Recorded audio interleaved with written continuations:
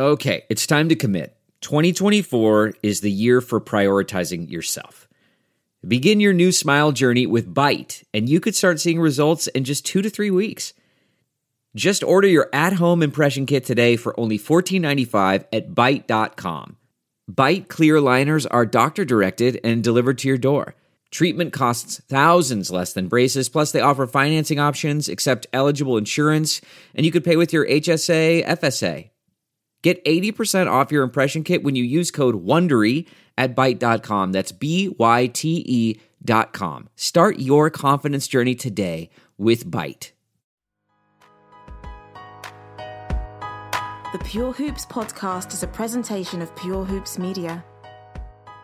The Pure Hoops podcast most definitely does reflect the views of our management. Here's 3-time NBA champ BJ Armstrong and Eric Newman. Pure Hoops Podcast, Thursday, July 15th, 2021. BJ Armstrong, Eric Newman. Milwaukee Bucks have evened the NBA Finals at 2 apiece. Team USA is in quite an interesting dilemma right now, dealing with the panic of exhibition losses, but more importantly, dealing with the realities of COVID-19. And we've got a few players to talk about who could potentially be on the move this offseason. My teammate, my man, how we doing today? I'm great, Eric. I'm great. Fear the deer. That's my mantra for the day. That's my mantra for the day. That's my mantra. Is it true your new autobiography you're working on is called Technical Difficulties, stemming from your pre-show frustrations? Eric, don't make fun of me. Don't make fun of me. BJ Armstrong, I'm a little sensitive. I'm a little sensitive. Technical difficulties. I'm technologically challenged, and that's okay. You can't be good at everything. That's what I tell my wife. You can't be good at everything. No. She might break the mold, though. She breaks the mold. But I think you're being a little too harsh on yourself. I'm a little challenged. But that's okay, though. That's okay. But I'm here. It means you've got your competitive fire still. Yeah, so. It's still burning. Low, but it's burning. Still burning. It's burning. So before we dig into the finals, we were talking about Bradley Beal and Team USA, and we're waiting to hear who's going to replace Beal as he is in health and safety protocols. And you said you saw that Jeremy Grant is also now being placed into health. That's and what safety I just saw that. I just ran across that, and hey, I mean, so we got that going on there, and then locally here in LA, we're getting alerts that the mask mandate is back for indoor establishments. Yes, it is. So as great as it is to participate in the Olympics, and as much as we know that globally we're not out of the woods yet with COVID, and in this country, I think it depends on what your mindset is, obviously, and where you live and what your beliefs are. I mean, what's your thought about just the importance of the Olympics and weighing it versus COVID, and also the fact that these guys just played an NBA season after having the bubble experience, after a short layoff? Like, when is it time to draw the line here and think about not just the importance of getting the NBA back on track for next season? And I'm not going to play a game here comparing the importance of the NBA versus the importance of representing the United States in the Olympics. But I don't know. I feel like there's some choices to be made here. None of them easy, but just, what's your thoughts on these tight timelines, this window, and trying to play an Olympic competition with this COVID stuff still looming, lurking, and clearly here? Well, before giving my opinion, I think the observation is obvious that they are pushing forward and moving on. And last summer, it was postponed. And this summer, they've made a conscientious decision to move forward. Now, I think, the information that that's available, people have choices to make, right? And clearly, here in the States and around the world, there are different perspectives on whatever precautions or whatever choice you decide to make for you and your family. Yep. And I think with that, you can see, some people are getting vaccinated. Some people choose not to. Some people are wearing masks out here in California and in LA County. The mask is going to be mandatory again inside. So I think my view is the following. I think you got to move forward, and you have to take I think it's important for all of us to be as informed as best we can and make the best decision. Now, I've made my decision, and for me and my family, it's to protect us as best we can by wearing masks. We still wear masks. We've never taken our mask off. I know it's, people will say, well, I want to go back to normal and all those things. Well, this is the new normal for us, and we've just moved forward. Okay. Normal's gone. Yeah, I'm not looking back. I'm just saying I got to do what I got to do. We have to do what we have to do. My kids, I have 2 kids now that will be in college. I have one that's in grade school, and we've moved forward, and we have our masks. We're not taking them off, and I don't know when we're going to take them off, if at all. It's just part of our life, and it's for us. So. But you have the decision you have to make. I think the Olympics have to move forward, and I think we know the financial ramifications if they aren't able to do it this year. Okay, and I'm sure there has been a large sum that has been lost, but at the same time, you want to keep people safe, and you don't want to put anyone at risk. And it appears to be that seems to be the case, or at least what I can tell. But it's very unfortunate, and I just hope everyone stays safe out there and make choices that not only protect themselves, people around them, and their families and their loved ones. Appreciate those thoughts. Pivoting to the basketball side of this, I find it so funny that it's such a great thing that the level of play and the talent that's been developed globally, which obviously going back to 1992 and the Dream Team really was the big domino back then that got so many countries thinking, how do we raise our level? And obviously with that being the first Olympics where NBA players could play and what that meant for the United States.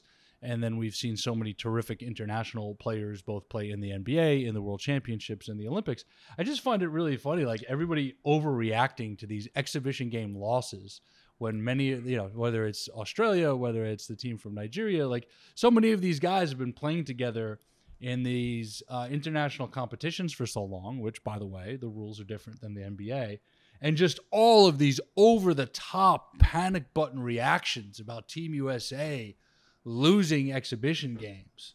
And I know the climate that we've both been living in for a long time when it comes to sports, when it comes to content, when it comes to clickbait, reactions, debates, whatever. But this stuff just makes me chuckle. Like, these are really, really good players on the other team. And the way this stuff is being framed in the American sports media, reacting to these losses is crazy to me. I just wanted to take your temperature on the status of Team USA and the importance of not overreacting to losing what are tune-up exhibition games, as this team, featuring many NBA stars, is trying to figure out who they're going to be as a collective unit.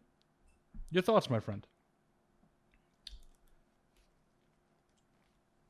Well, I want to take my time to answer this because I'm one of those that's overreacting. I'm overreacting.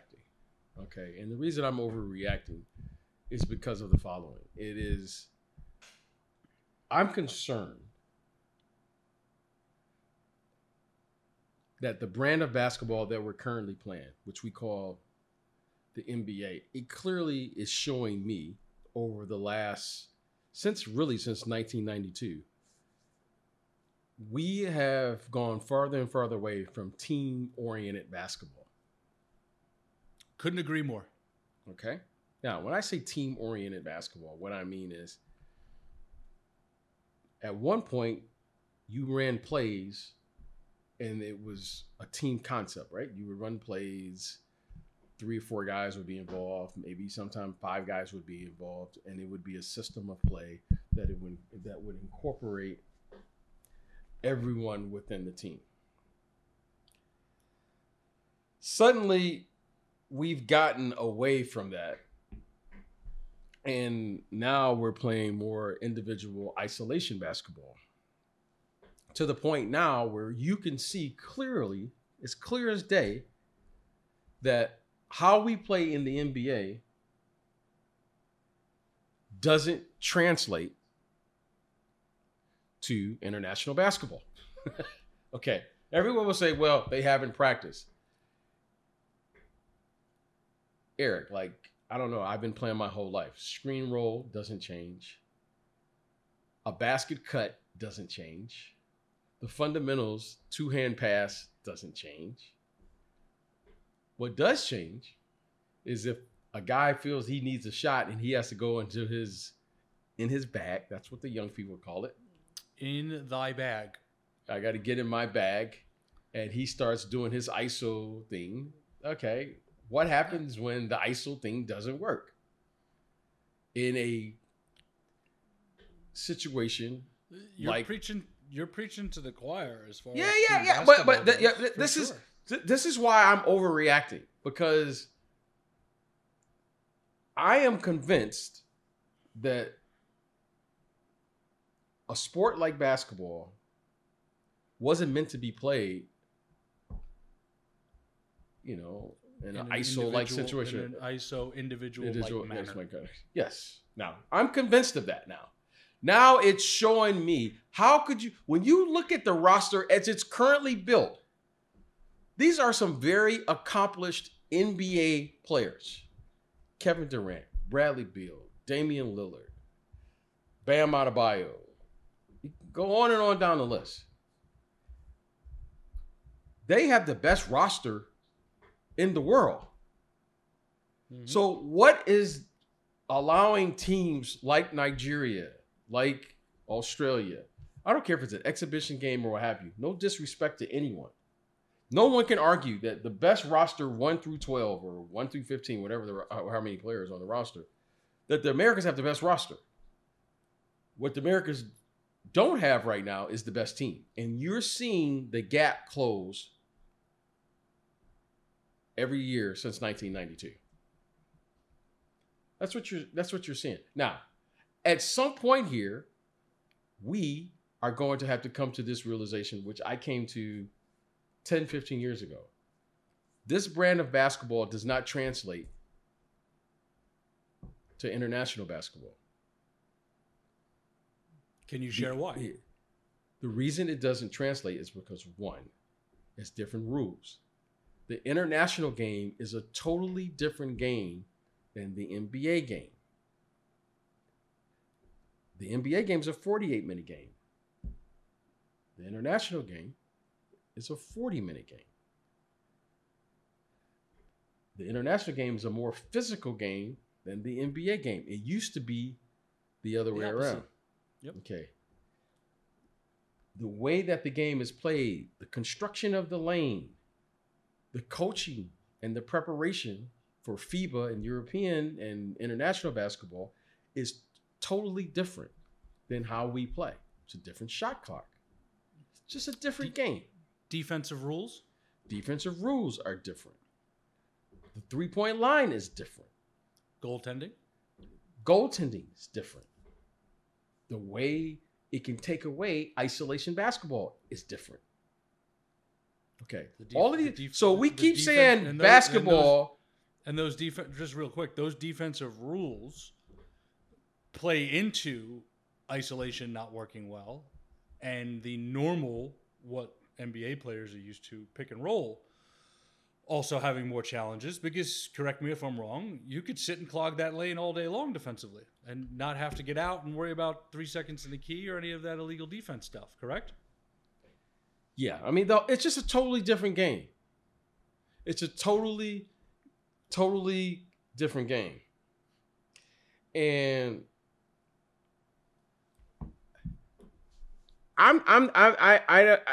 we can keep saying this. These guys haven't played together. Those guys in 92, everyone on that roster had international experience. Okay. Jordan played in the Olympics in what, 84. Okay. Magic and Larry had played international exhibitions. Patrick Ewing had played. Yes, but they also spent a lot of time together before competition started. Okay. And different time. Okay, but a whole lot more and a whole lot more collective experience, let me say that. Back to you.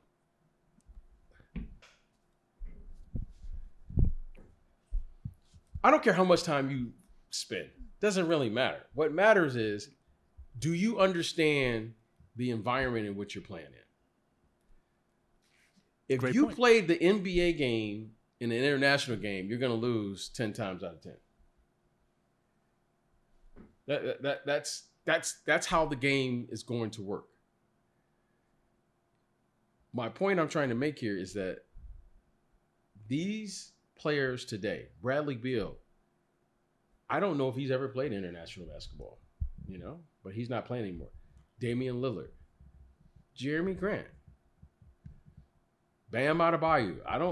I can't recall them playing at the highest level or the world championships or wherever. They're all young players. These players that are playing now, the best players in our game, when I say our game, the NBA game, are half of those guys now are foreign players. Giannis, Jokic, MVP, Rudy Gobert, Defensive Player of the Year, Luka Doncic. Those guys all understand how to play NBA brand of basketball, European brand of basketball. Our guys, I'm not sure they understand that. Basketball is not basketball. College basketball, that's a totally different game. Nowhere else in the world do they play by the NCAA rules other than the NCAA. Think about that, Eric. Nowhere else in the world. So why do we think because you scored 30 points in the NCAA that you're just going to translate? Think about that. That's why we're missing all of the players when we draft these kids, because there's no way to make a prediction on that game to this game. Will their game translate? It's like, well, does it translate? The international game, you could play Euro Cup. That's a different game than Euro League, which is different than Division 2 or Division 3. They play a different brand of basketball in Serbia than they do in Germany and they do in France.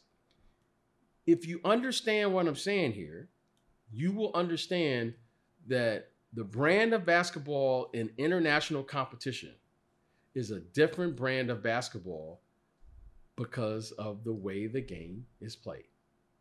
And that, I don't care how long you can be together, you have to understand that if you're going to win these games,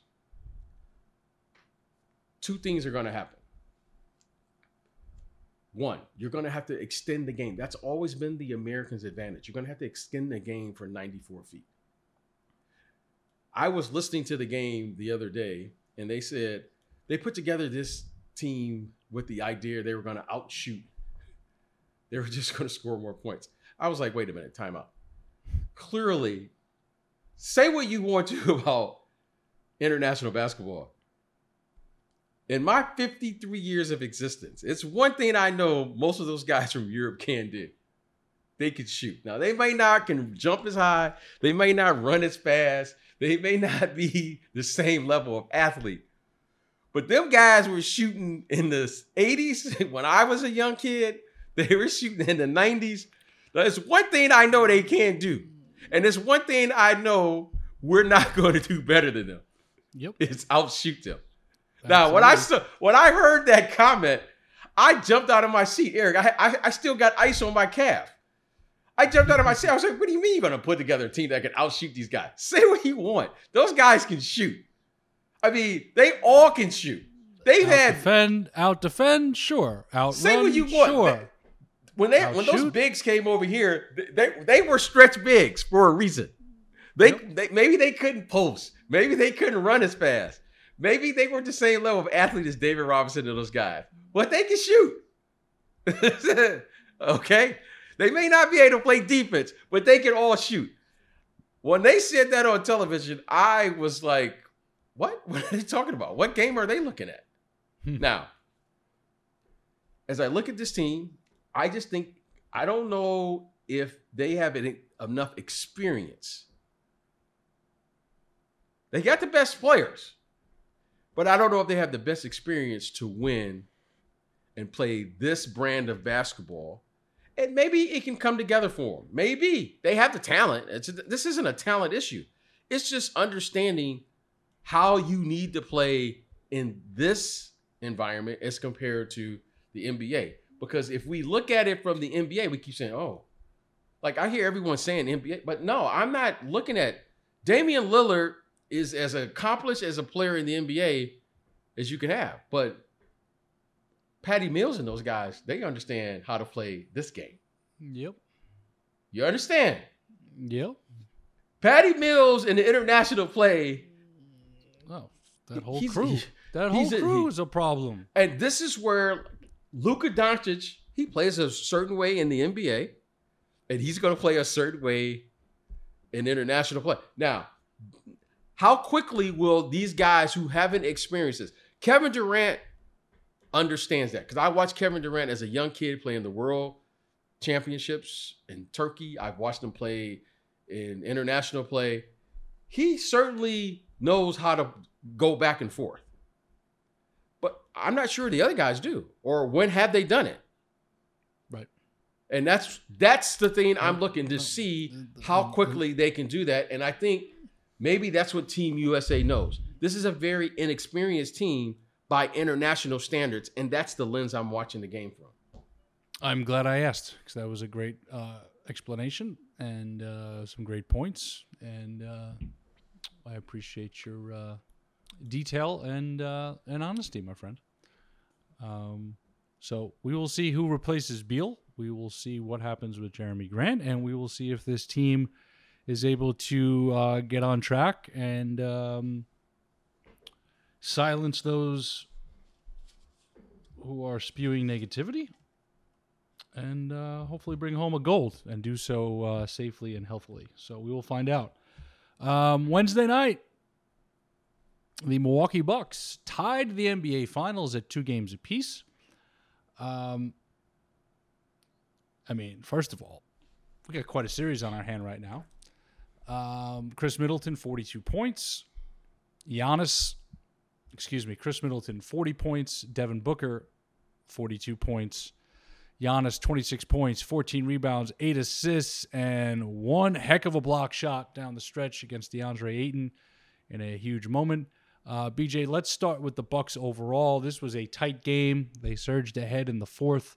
What have the Bucks shown you now with the series tied at 2 after they've won 2 straight in Milwaukee? Well, we shouldn't be surprised. I mean, Milwaukee has been down every series except the first round. Oh yeah, I'm not talking surprise. Just talking what you've seen, what you've liked, and we've got a best of 3.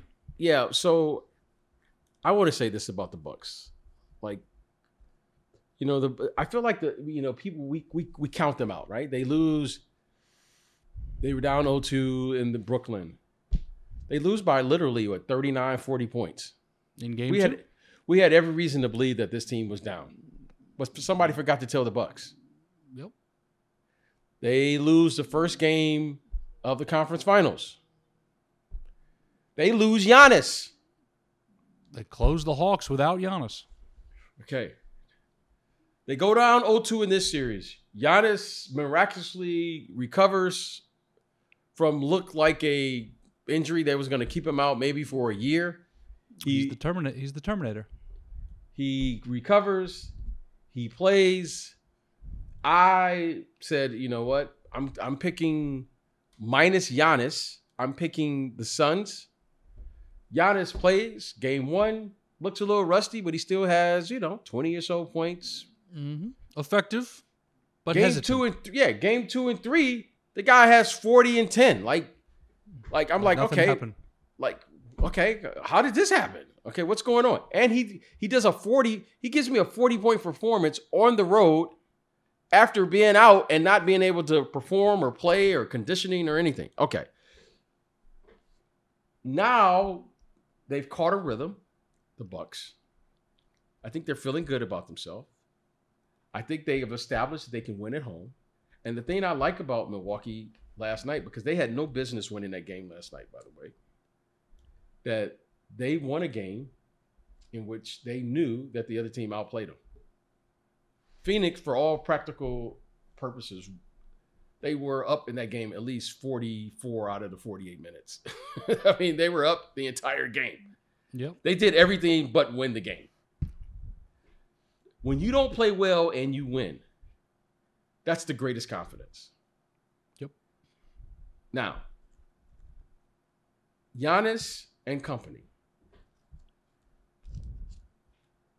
they have the momentum in their locker room. Big Mo now has gone from Phoenix locker room.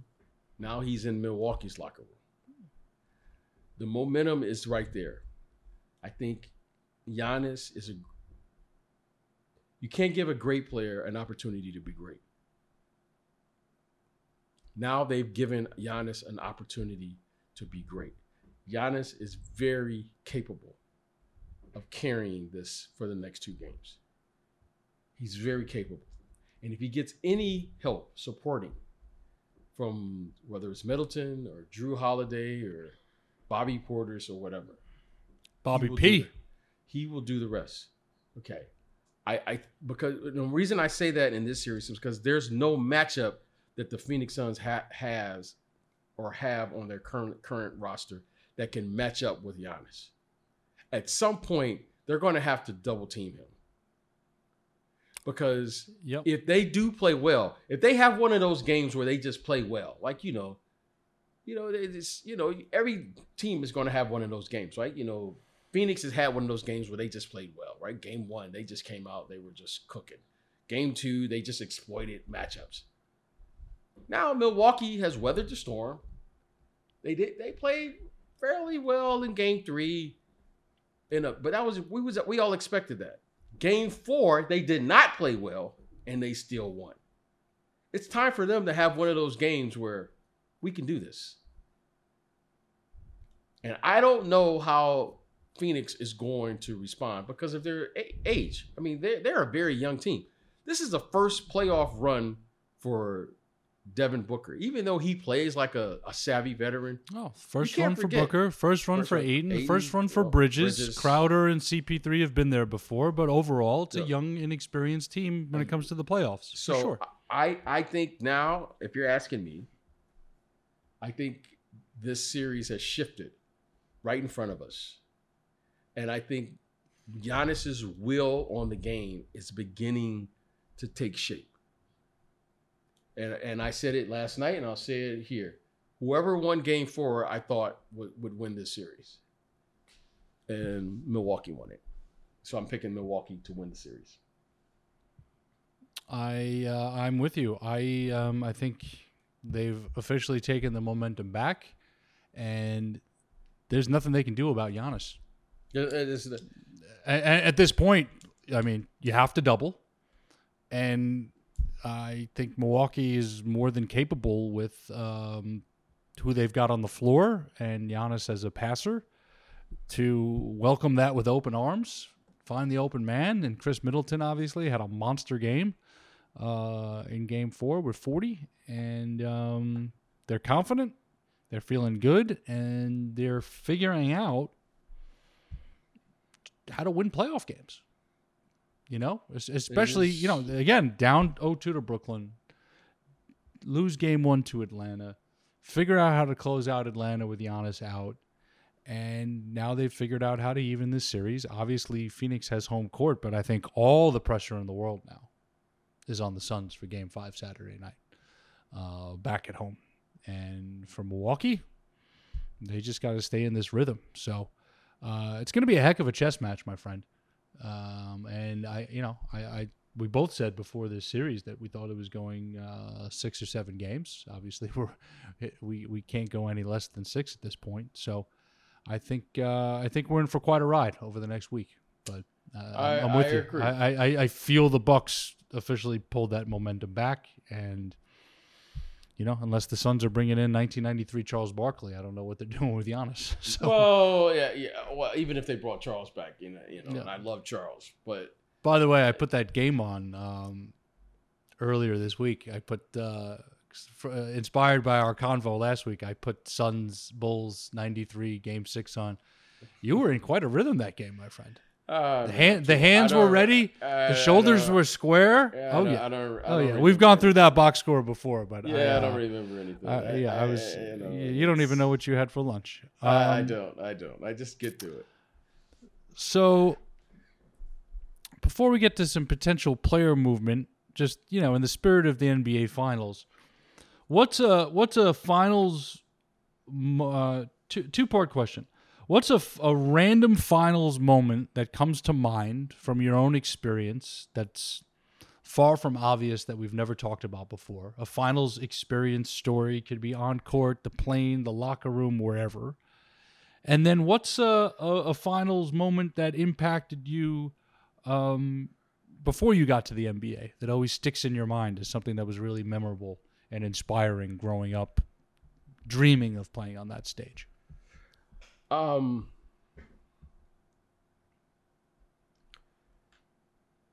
When I got to the NBA Finals, the story that God is it sounds a little harsh, but it's the truth. When I got to the NBA Finals, I just didn't care. It was like, whatever. Like, you talking about the first one or just in general? All of them. It just kind of carried me through my career. Like, after I got to the finals, everyone's telling you, oh, this is the NBA Finals. Oh, this is here. And I remember there was a lot of hurry up and waiting. It was just like... Hurry up and wait. Yep. Like, okay, like we love that in production. Just hurry up. Like, for instance, okay, practice all year has been at 10 o'clock. Let's just say practice at 10 o'clock. But now, because it was the NBA in the finals, everyone has to be available for 2.5 hours. So practice now was 12 to 2 so that it can be broadcast at the right times for the news and the sponsors and the partners and everything going on outside the lines that you could care less about. And I mean, I've always been this way, right? Just a little inside joke in our family. Like, everyone knows I'm a Grinch, right? Everyone knows. No. I don't have time. I don't have time. And okay, and believe it or not, I'm much better now. Like, when I was younger, I really didn't care. So after I got to the NBA Finals, were you like the ultimate old soul at 23 years old? I have, yeah. I really, I mean, I'm much better now. I think my wife will even tell you he's much improved with and I have no patience, but I really didn't have any patience then. I was like, oh, they're messing up my routine. Like, they want me to be at my best, but I gotta adjust my whole life around their schedule to hurry up and just wait. Like, what am I doing here? I couldn't even, okay, if I can't practice for 3 hours. I want to get off my feet. I want to do my routine. I've been doing this. Suddenly now, this is what got you here. And what I remember most, and I think, and it captured kind of my career, and that's why I have it on my Twitter page. It's just me reading the newspaper. That's how pissed I was at the NBA Finals. I was so pissed that I had to be here for like 2 to 3 hours to do literally nothing. You're just sitting there. But because it's such a production, that it like, okay, we're playing against them, they're playing against us. Ask all your questions. But after we're done, can we go? Like I get it. We need to hype the game. But just don't have us sitting there for literally 3 hours. So I was like, okay. And then that's when the word came that I was exposed to this word that I still carry today. Whatever. And that's the story of my life now. That's where your whatever was born. Yeah, that's when I was like, oh, it's all nonsense. It's all, you know, like, because I was excited. I was excited to be there. I was excited, you know, like, God, I was like, you know, I'm a Michigan kid. Like, God, my first finals and playing against the Lakers. And like my family who lived in Detroit, and I have family in LA. So all my family on my dad's side, they lived in LA. So they were Laker fans. And they were rooting for the Lakers. And all of my family in Detroit, where I'm from, were rooting for the Pistons. You know, they wanted me to do well. They said they did. But they were, you know, they were all Pistons fans. So it was kind of like an inside joke with our family. And then when I got there, it was like, oh, this is it. Like I was like, oh, wow. Like this is... So I was really kind of taken aback. So that's my NBA experience. I have some humor about it now, and that's why I have it on my Twitter. It just captured, like, this is really what I was thinking. I'm glad I asked. So yeah, so when you look at that picture now, you'll see like after I did my work, Eric, I answered all of your questions. Can I leave now? Like, and they said no. Get a meal of food? Can I get off my feet? Can I do? So if you look at it, look at it, pull it up, just so you can get it. You can get a. There you go. That's me. That's amazing. That's my absolutely amazing. That's me about to play in my first game in the NBA Finals. Eric, I can't even tell you. It's perfect. I was like, what? Perfect. So now instead of being nervous from the newspaper to the lean. To the spandex under the shorts. It is perfect. It is perfect. That's great. That's where my mindset was at. Right. That captured my whole career. That picture captured my life. And when I saw that, I always saved that picture because that's what I was feeling at the time. Like, you got to be kidding me. Like, here we are. Like, everyone wants to do their, you know, they want to do their best. And it's like, no, you can't.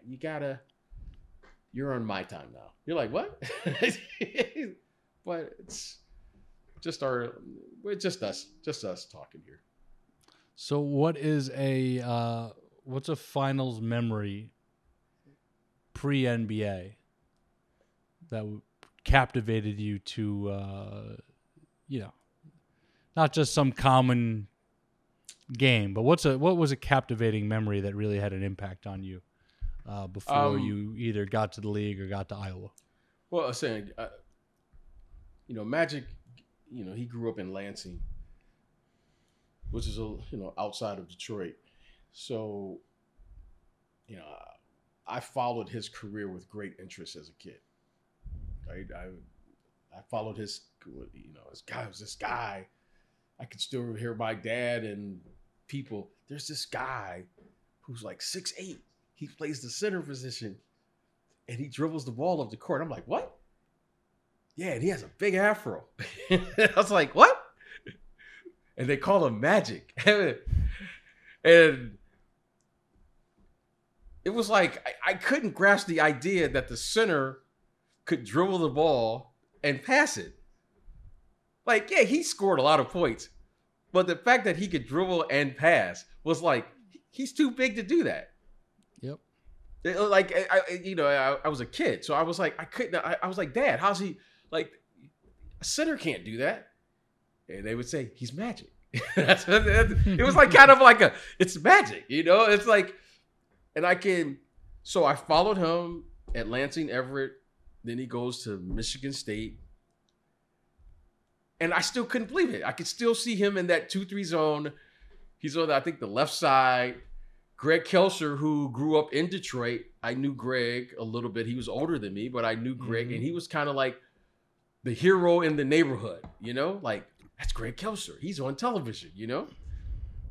And to watch Magic, I still couldn't get it. Like, I was in high school, but I still couldn't.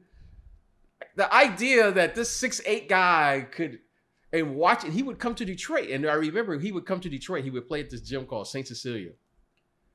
And it was like everyone would pack in this little gym. It couldn't have been more than 2,000 people just to watch him dribble the ball. Think about that, Eric. Like, normally you go, hey, man, this guy's got a sweet jump shot, or this guy can score. You just wanted to see this big guy dribble the ball like a guard. Like, you were hoping the other team would miss so he could get the rebound and dribble it. Because he was Magic. He was... So I saw him at Michigan State do it. And then when he got to the NBA, it was tape delayed. And I was young. This was like 79, right? So his rookie year was 79, 80. Yeah, so I was like 12, 13, somewhere around there. I was like, you were born in 68, right? 67. So I was like 12. 67. So you're going on 13. Yeah. So I can remember my parents letting me stay up to watch Magic. And I just couldn't believe, like, he was doing it. Like, I had saw someone, I saw him with my own eyes. You know what I mean? Like, it was like, I couldn't get the idea that, because television was much different now than it, like, if you were on television, you were somebody back then. Magic was on television, but I had saw him in real life. You know what I mean? You saw him in the gym, then you saw him at Michigan State, and now you're watching him playing in the finals on television. Yep. And I just couldn't get the idea that he was that good, but that he could dribble the ball. So them winning his rookie year against one of my dad's favorite was Dr. J. That was one of my dad. He loved George McGinnis and Dr. J and Durrell Dawkins. He loved those guys, He just loved he loved the doctor, Earl the Pearl. Those were his guys. The fact that Magic was doing his thing, it was so that pushed me to like, God, this guy is like so incredible that I just couldn't believe it. And that was really what started. So every year it became a tradition. Like, that's what we did. We were going to study. We were going to go to Cobo Hall to watch the Pistons play. This is before they moved to the Silverdome. And, we watched the NBA Finals, and you watched Dr. J, and you watched Larry Bird, and you watched Andrew Toney, and you watched when the Pistons made it. I remember when the Pistons drafted Joe Dumars and Isaiah came, and you saw how they built this thing, Jack McCloskey, and you were like, oh, they got a shot. Those were great teams. And all of a sudden, lo and behold, 4 or 5 years later, I'm playing against these guys. You know what I mean? You're part of that domino effect in the East. So this was that happened like the whole decade before. Yep. Yeah, so that made an imprint on this young kid. Watching Bill Laimbeer and Rick Mahorn and Buddha Edwards and Dennis Rodman and John Sally and watching them beat Larry Bird and Kevin McHale and those guys, then beating Magic, and watching a team being built around someone I could really relate to was Isaiah Thomas, because he wasn't as big as Magic. And watching him carry himself throughout my most influential years when I was in high school, because he came in like 84. 82. It was 82, yeah. Right after he won the national championship somewhere with Indiana. around there. I think he's in the 81 draft. His rookie year was 81, 82. Yeah, so watching him really gave me a boost of confidence, because I was like, oh, wow. Because I had never seen... You're bigger than him. Yeah, a little bit. And but watching him, I was like, oh wow. And watching his leadership, because I knew the effect of the game was like a big man's game. But watching them build a team around a little guy, he's the only guard or little guy they've actually built a team around and had success or winning. So watching Magic, I became fascinated with the game because I wanted to understand how Isaiah was doing it. So I had a chance to watch literally every game. And we would sneak in, and I'm sorry, people at the Silver, we would sneak into the games as a kid. Nice. Just to watch him control the game. I was consumed not with his ability to score and handle and all those things, how he could manage a game, because Magic was doing it at 6'8". Like I knew he could just see over the defense. But I was consumed with Magic. I mean with Isaiah. Like he's a little guy and he's doing it. And he could manage the game and he could score and he could pass. And he would pick and choose when to do all these other things. Like sometimes he would score. And then sometimes he would get off the ball and let Joe Dumars do it. And then sometimes he would just become like a facilitator because Vinnie Johnson, the microwave, was going and doing his thing. And they were playing pick and pop when we didn't even know what it was with Bill Laimbeer. Like we just knew this guy could shoot. Yep. Okay. And then there was these two guys on the bench who just played totally different, Dennis Rodman and John Sal. So I was just consumed with like trying to understand. And Chuck Daly was just, he was Detroit. I mean, he dressed the part. I don't know how we get on this conversation, but he dressed the part. So I became fascinated. Finals memories and your connection to it from Magic to Isaiah and then playing against them. That's what got us there. So now that I think about it, I mean, to get there, I had to play against Isaiah. And the very first one was playing against Magic. And those were the two guys that really set the tone for me, right? I always had this respect for Larry. Like Larry, I wasn't a Celtic fan, but I understood from all of the older people in my life and all of my mentors and coaches how good Larry was. Like I understood that. Like, and the very first time I played against him, I was, out of all the players that I've played against, he is without question one of, if not the most fundamentally sound player I've ever seen. Like he just knew what to do. And he had a presence about himself. Like he didn't have to score, but you knew like, where's Larry? He had that it about it. Different than Magic though. Like Magic was Magic, but Larry had like it was like I don't know. He was just, and I didn't catch him in his prime. I caught him. You caught him. You caught him very late. I caught him late, but you could tell. It was like, oh wow, now I understood what it. You know what I mean? Like so for me, it wasn't like today when I hear these kids say, "Hey, I want to come in and I want to be a Hall of Famer." No, there was no way I was ever gonna reach that level of excellence. Like you know what I mean? Like I hear these kids in the draft. Well, what do you do? I want to be a Hall of Fame player. I want to win MVP. I want to be, and I'm like, I mean, get to your second contract first. How about just get in the rotation? Yeah. How about just play winning basketball? Yeah. How about just put together a string of games where the coach says, you know what, I can depend on this guy every night to score 12 to 15 points. Make sure you have a career. Yeah, but now it's just different. Mm-hmm. Playing against these guys, though, it was like man, like wow, like I was just like wow, like you were a pro, I was a pro, but Larry, you knew was something different, and Magic was something different, and you just knew that these guys were something about them was a little different. So that was my NBA finals. So when I got there, whatever. One more question for you. What was it like? Because by the time you got into the league, the Silverdome was It was done hosting yeah, games.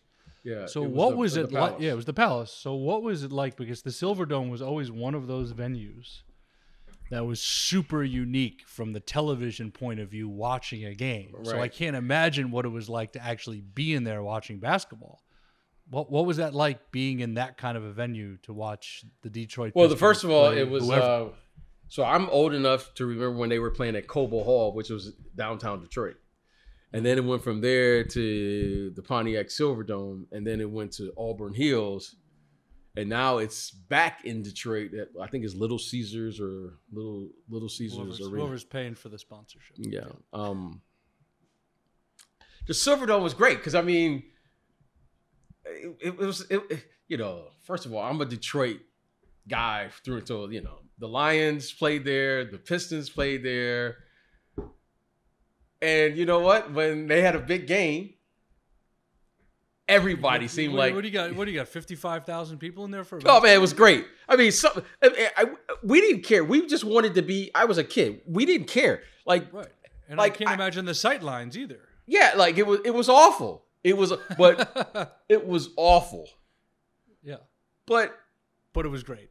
yes, Before we close, 4 players right now, all potentially could be on different teams next year as we head into the summer. So I'm just going to name the player, and I want to get your thoughts on whether your gut tells them they'll be back with their team or they will be moved in some sort of a sign and trade or trade.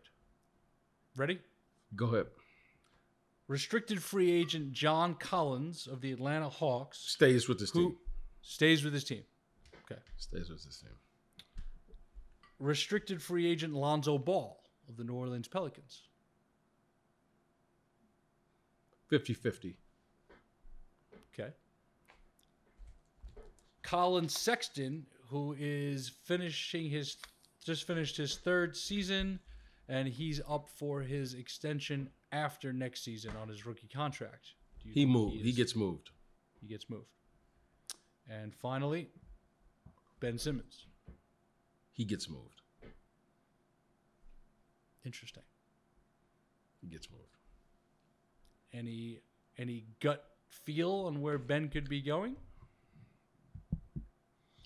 Or where you think it would be a great move for the next chapter of his career? You know, look, the kid is incredibly talented. Okay, he's an incredibly talented player.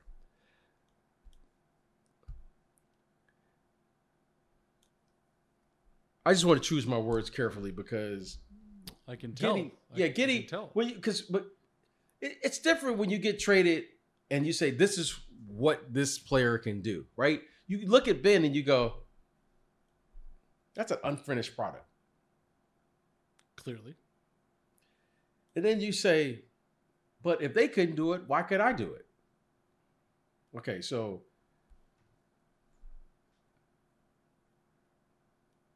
and then you look at the kid, and I don't like to see potential on players. Like, at my age, I want to work with Ben Simmons and take the potential off of his name. Like I don't want to say Ben Simmons you want to could get be. him to that level. It's no longer. Well, I could don't be, want to he get him is. there. I just want to say, He is. yeah, he is. Like, you don't say a great player could be. You say he is.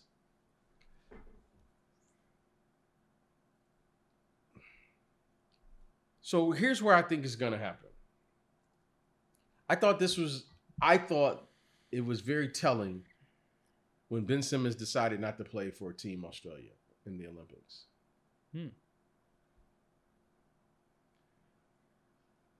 But again, you know, here's why I say that is because there's only one place where you can improve your game. That's by playing. I want to clarify that the working out thing is working out. So, do you think he would have a better chance at improvement by playing for Team Australia? Here's what I've come to understand about being a professional. I never got better working on my game in the gym. Instead It's of a little playing in secret. some sort of competitive situation. No, we've talked about it before, but I'm glad you I've clarified. never got me taking practice shots. You know what's amazing? I want to say this and then come circle back with Ben Simmons. I can't recall in my entire career at the professional level where my coaches cared what I did over the summer.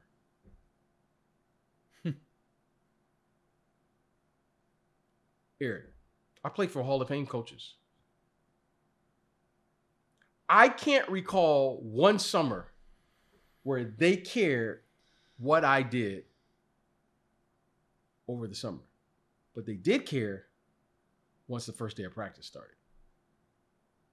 Because the league is based on in-game performance. That's what's different. I don't have a problem with if you need to work out 200 times a day to perform in the game.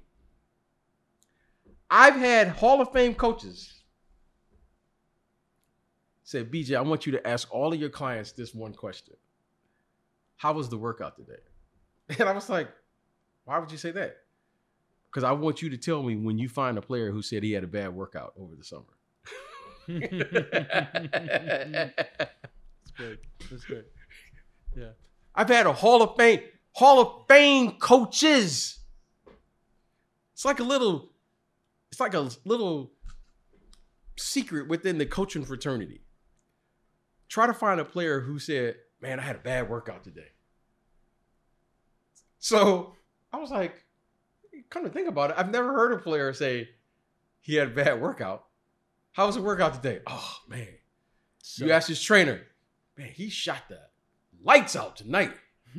Hey, oh, man, great workout today. Oh, man, I was, moving well, feel strong, feel good. I'm ready to go.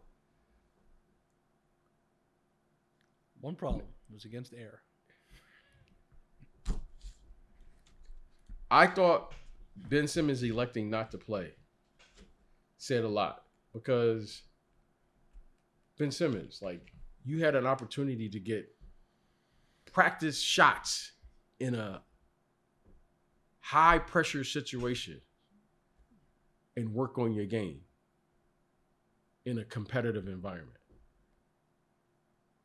You had to me, and that game will allow him to continue. Like, what better practice can you get than that? Like, Yeah. okay, I'll give you an example. One of my clients, Derrick Rose, played in the World Championships in Istanbul, Turkey. Every player that comes back from one of those World Championship events, they always come back better. Okay? I'm going to tell you the players that were on that team. Derrick Rose, 2010, MVP. right? Yeah, Derrick Rose, MVP. So that was right. So that was the summer before his MVP season, correct? Okay. Plays in the Olympics or plays in the World Championships, wins MVP. Russell Westbrook, MVP. Kevin Durant, MVP. Steph Curry, 2-time MVP. That's invaluable practice because you're playing every single day. Every day, I said, and you know who the starting point guard was? Or the starting guard was Chauncey Billups. I said, Derrick, I want you to use this as an opportunity to gauge where are you truly, because you're not going to find a better athlete than Russell Westbrook. You're not going to find a tougher guard than Steph Curry. Steph Curry was coming off the bench. And you're not going to find a more savvy veteran than Big Shot Billups. And you're playing with Kevin Durant and and all of these guys. I don't care what you're doing in a gym by yourself. It can't equal that. And you don't have to carry the team. You can learn how to play the game without the ball as a point guard. You can learn how to manage the game without scoring. You can learn how to play and defend these guys every single day. He took it to heart. He wins the MVP the following year. I never imagined Russell Westbrook. The guards who came off the bench were Russell Westbrook and Steph Curry. Like you saw Kevin Durant. You immediately, you was like, oh wow, this guy could. But what I'm saying is, I think of Ben Simmons as the same type of talent. Let's use this opportunity here where you can play not with Joel Embiid. You could be the best player on the team. You could take all of the shots. You could get all of the jump shots and threes and whatever. And it was like, because I want him to take that potential. I want potential off of his name. And the reason is because he's so good. Like, you say what you want to say. Okay, I don't care how many he didn't make free throws or whatever. That young man is incredibly, incredibly talented. He's an incredible talent. It doesn't matter. Like, you say what you want. He's 6'10". He can defend. He can pass. He can rebound. Athlete, unselfish, da-da-da-da-da-da. Yep. Push the ball, do all those things. I just thought it was an incredible opportunity for him to get away. Just go find yourself. And not be thinking about what just happened. Like, get back in the gym with guys from Australia. In a competitive environment. Like, very competitive environment. Right? You know what I mean? Like, Eric, like if you say, like, we started this show out with saying the following, like, the international game is a different game. Ben Simmons, you could argue that Ben Simmons may be just as good or better as an international player than he is in the NBA because the game isn't predicated on isolation and scoring and all of those things. Mm-hmm. I was like, sometimes you don't get these opportunities. Like, you know what I mean? Like, watching these great players ascend, they always put themselves in competitive environments.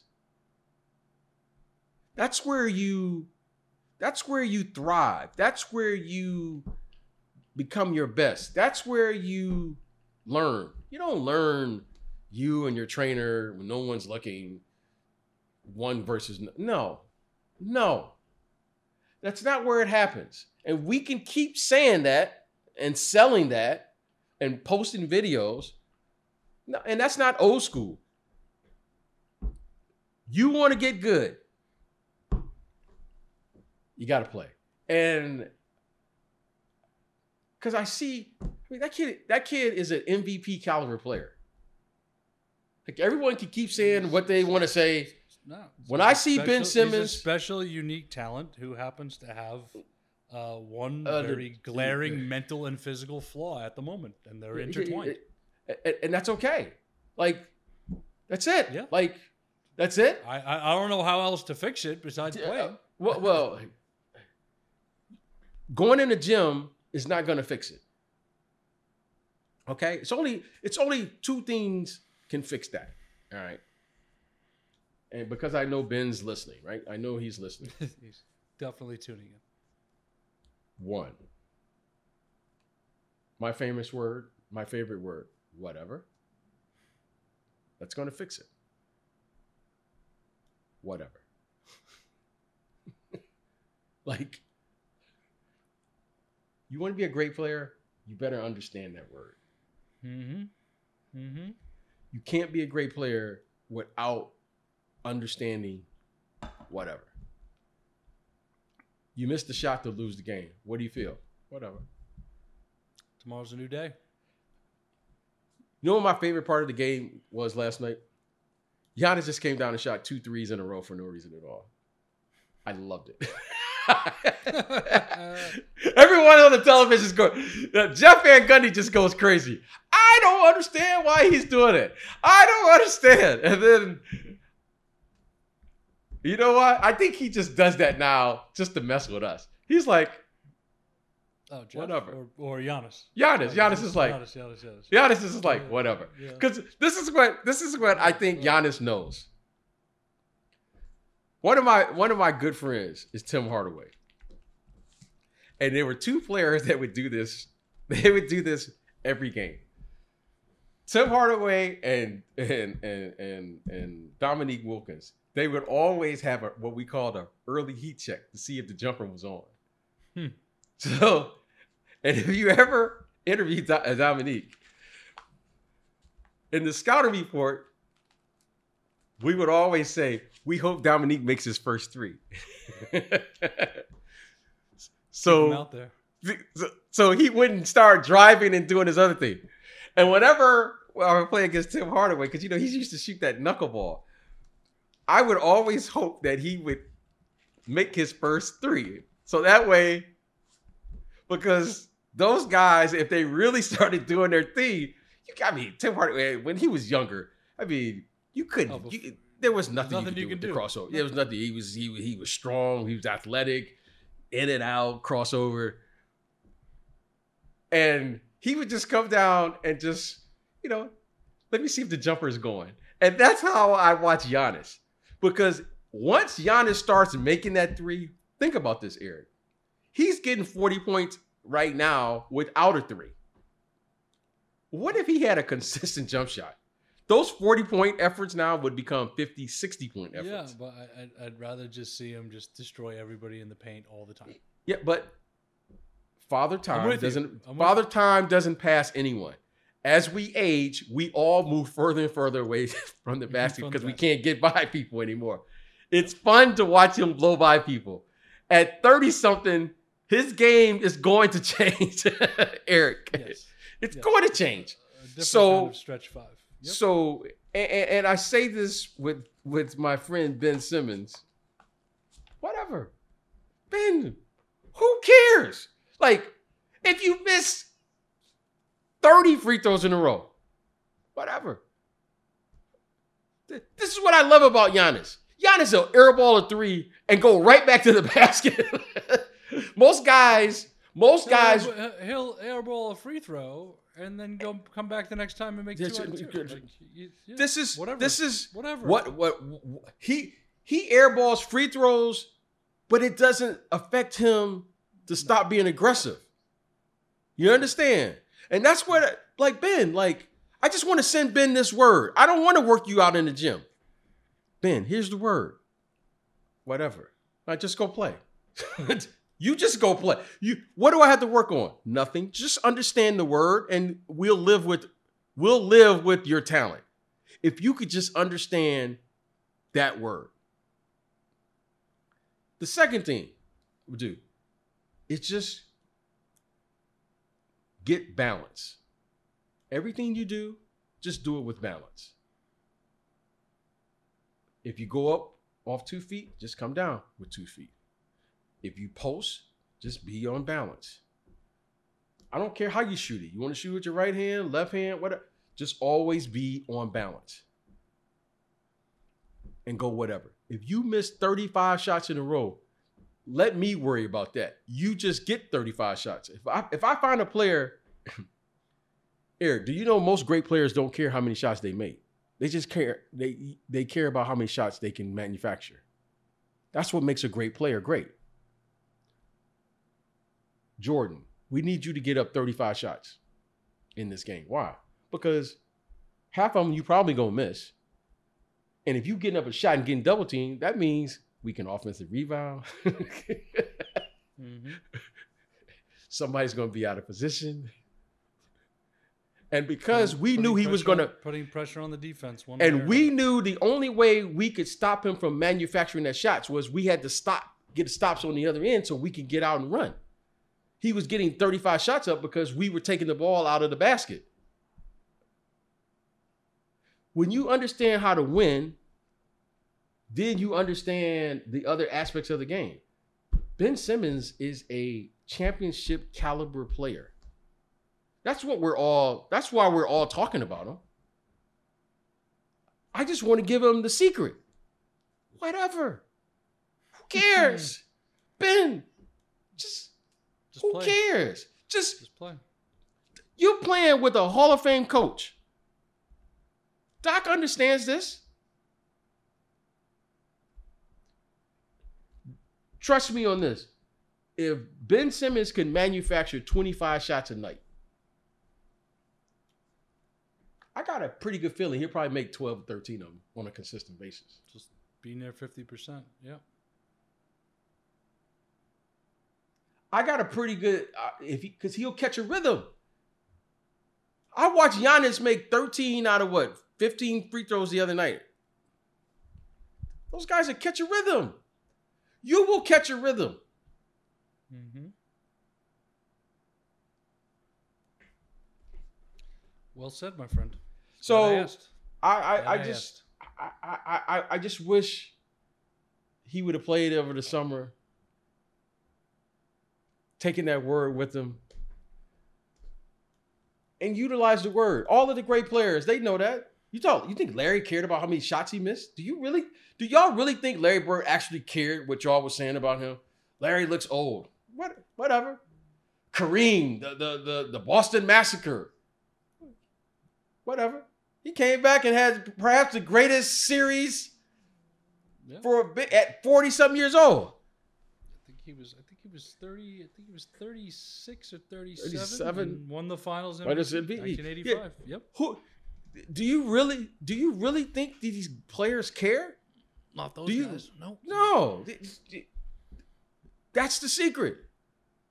Stop caring. Do y'all really think the late Kobe Bryant cared that he missed 15 shots in a row? Hell no. Really? Do you really think Kevin Durant is going, oh man, this guy's doing a great job of guarding me? No. Do you really think Steph Curry is sitting there going, oh man, I missed 5 shots. I better stop shooting. There takes a certain mentality. Now, if you can't shoot or you ain't put in the work, you might care. But at that level, you think Charles Barkley ever was like in the locker room going, hey, coach, what do I need to work on? He didn't care. None of these guys. And Ben Simmons,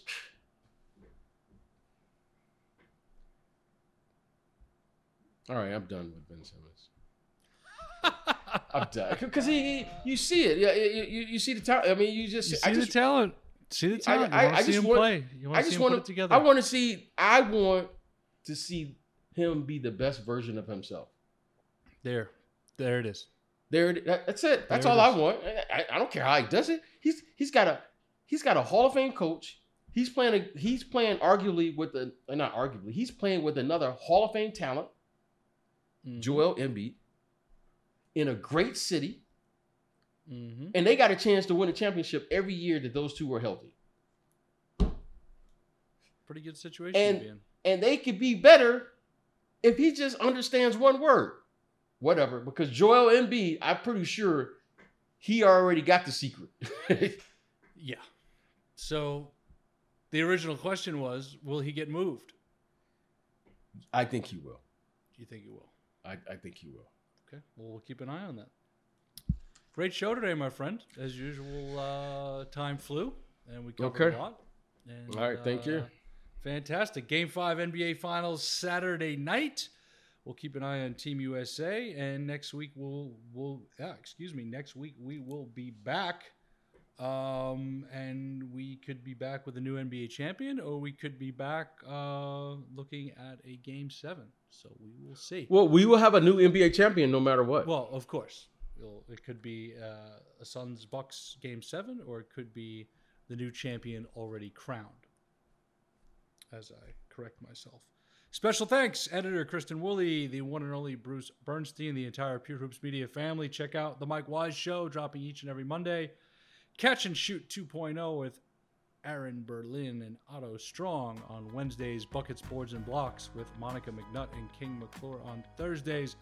The Pure Hoops Podcast with BJ Armstrong and yours truly, Eric Newman, dropping at the end of each week on Friday. Stay healthy, stay safe, enjoy the finals, stay pure. Peace. The Pure Hoops podcast is a presentation of Pure Hoops Media.